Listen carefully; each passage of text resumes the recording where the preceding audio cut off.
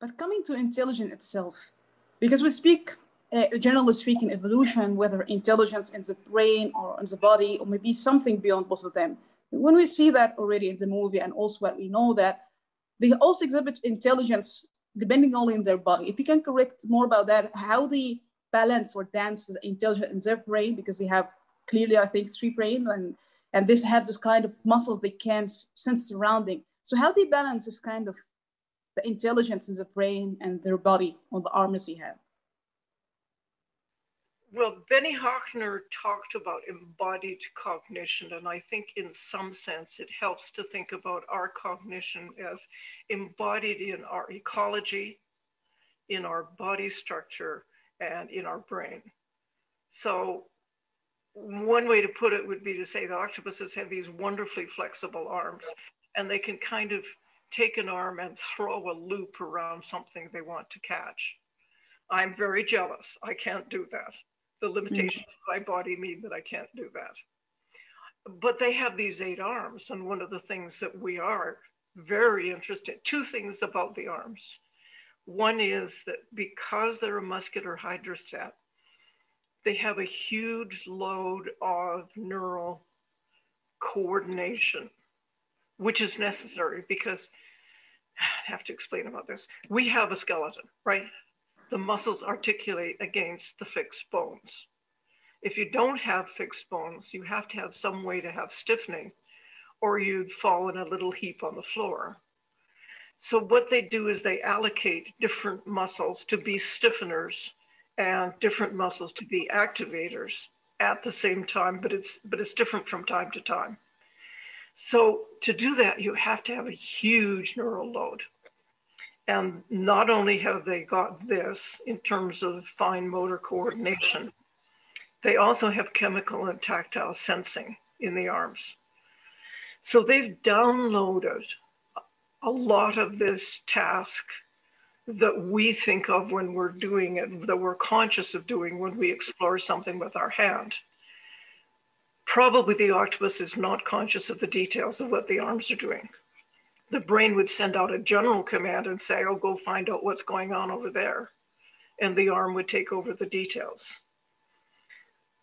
But that's not the same thing as saying that the arms are conscious or that the arms have brains, which some people are suggesting, because it's really lower level subroutines, sometimes quite complicated.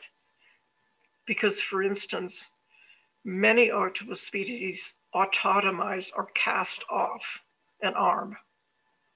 Well, think of it this way. If the predator's trying to catch you, and you saw this in the film, actually, that a predator got a whole arm of the octopus. Well, the predator's going to be content with a nice, juicy arm, and you get away with your life. So that's a fair trade-off. And octopuses do this quite a bit, and they have the ability to regenerate the arms after they have lost them.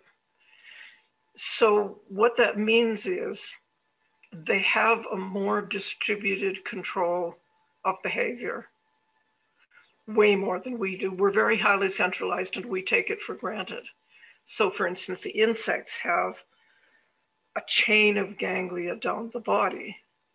And so their control of behavior is somewhat distributed. Think about a centipede walking, okay? But we kind of take it for granted that if you're bright, you have very, very centralized control of behavior. And that's our model, but it's not the octopus's model, okay? That's very fascinating.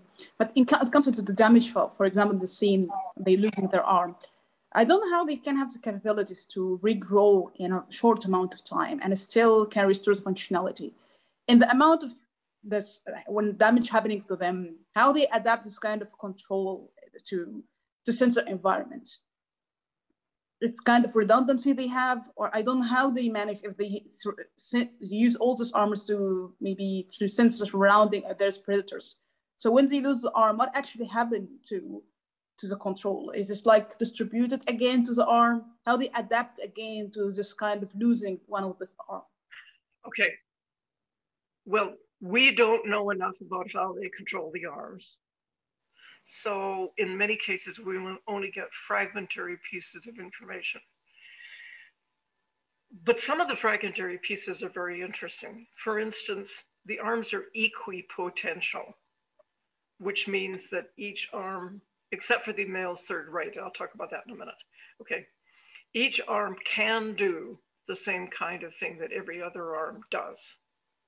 Okay, but even though they're equipotential, they don't tend to be equiactual. So if you've got 4 arms, the front 4 will be used for exploring and the back 4 will be used for walking. On the other hand, if this is an octopus, if you feel like going in that direction, which the octopuses are perfectly capable of doing, then these arms would be used for walking and these arms would be used for exploring. But mostly they go forward. So mostly they allocate the back 4 arms for walking. And it's a simple grasp and push movement. Mostly they allocate the front 4 arms for exploring and figuring out what's going on. Mm.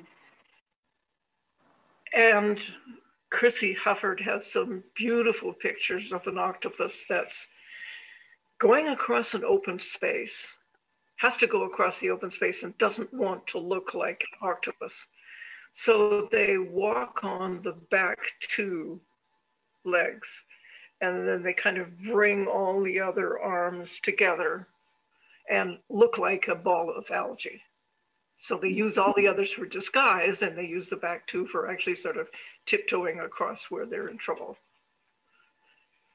The other thing that's interesting from an engineering standpoint is there's one paper that looked at, is there what I would call gait analysis? Now this is which arms do you use to walk when you use them, okay? So for instance, for us, it's just left, right, but for a horse, it gets more interesting because you've got the walk and the trot and the gallop, and they are different coordinations of walk, of feet in walking, okay? And they did a lot of sophisticated analysis, and they can't find any specific gait rules. They can't find any rules that say just exactly which arm you should doing when and which arm comes after which other arm. And it's hard to imagine. We're so used to walking as an organized behavior. And especially when you get to many legs, like the horse, or many, many legs like the centipede. So it's hard to imagine that somehow or other they don't have any organized way of deciding which one comes first and which one comes second and which one comes next. But they spent a lot of time doing the analysis, so I'm sure it's true. But then how do they organize to walk? That we do not know. Now, another thing that's just being looked at very, very simply is whether there is some kind of chemical cue that the animal gives off that tells the animal that this is me. Because there isn't any visual cue.